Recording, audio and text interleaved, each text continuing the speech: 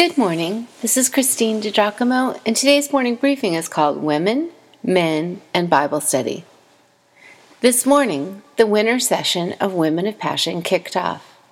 How beautiful it was to see women coming from all over South Orange County to meet together in God's name.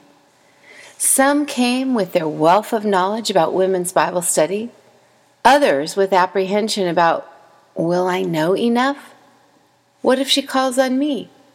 Will there be too much homework or not enough? But no matter, they came, about 60 of them, to our brand new venue. Not surprisingly, God showed up. Jesus promised, where 2 or 3 gather in my name, there am I with them. Matthew 18, verse 20. And oh my goodness, the Holy Spirit was indeed with us. You could feel His presence. There was an electric current in the beautiful chapel in San Juan Capistrano. It started with several worship songs led by Sweet Anna, who is new to most of us. It was good. It was right to praise God. Here's the thing, friends. When we sing songs of worship to God, a sweet aroma is ushered in.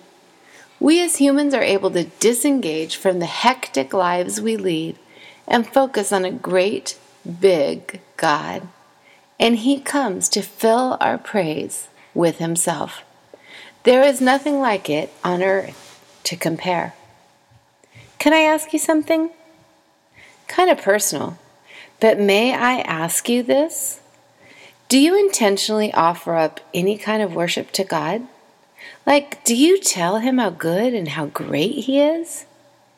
It is a wonderful way to start your day. Do you thank Him for His good gifts to you? Someone recently said to me, if tomorrow you woke up with only the things you thanked God for today, well, what would you have? Today, I thanked God for the freedom to worship Him in the USA. The freedom to carry my pink Bible into Starbucks, or preferably Peet's Coffee, without fear of punishment from the authorities. I guess I will at least have freedom to worship tomorrow.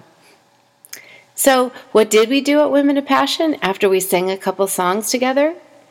We talked about our distinctives, what we stand for, the things that God has pressed upon my heart as the leader for the 13 years since He birthed Women of Passion in my home.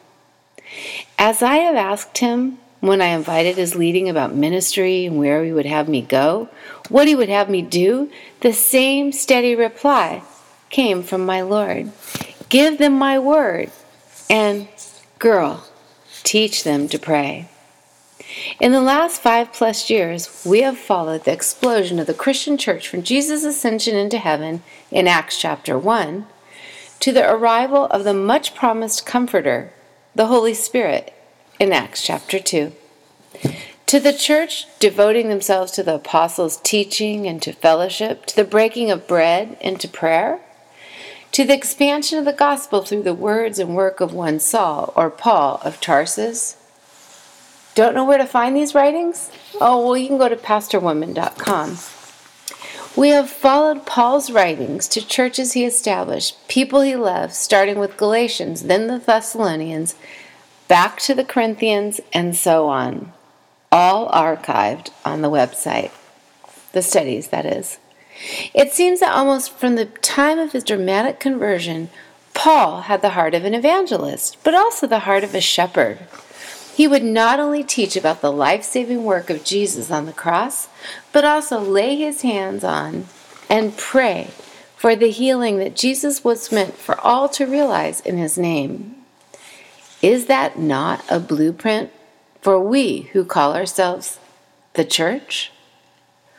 After studying Acts, we have tackled Paul's letters in chronological order of when they were written, beginning with Galatians, then Thessalonians, and so on, and now find ourselves in the only letters Paul wrote to individuals, 1 and 2 Timothy and Titus. The others were all written to communities or churches. I left Women of Passion this afternoon, grabbed a quick salad, and headed for Bible study with my corporate brothers some distance away. Can we talk?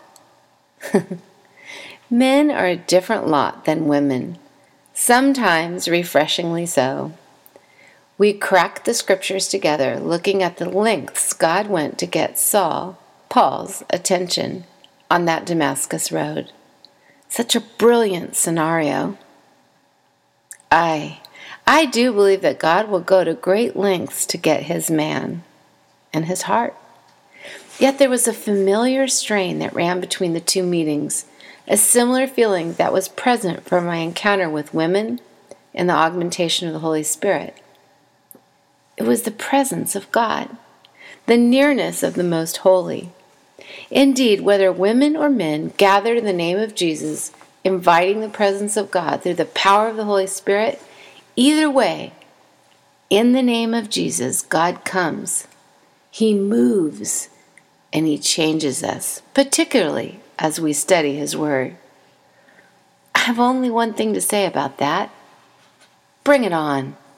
We want more.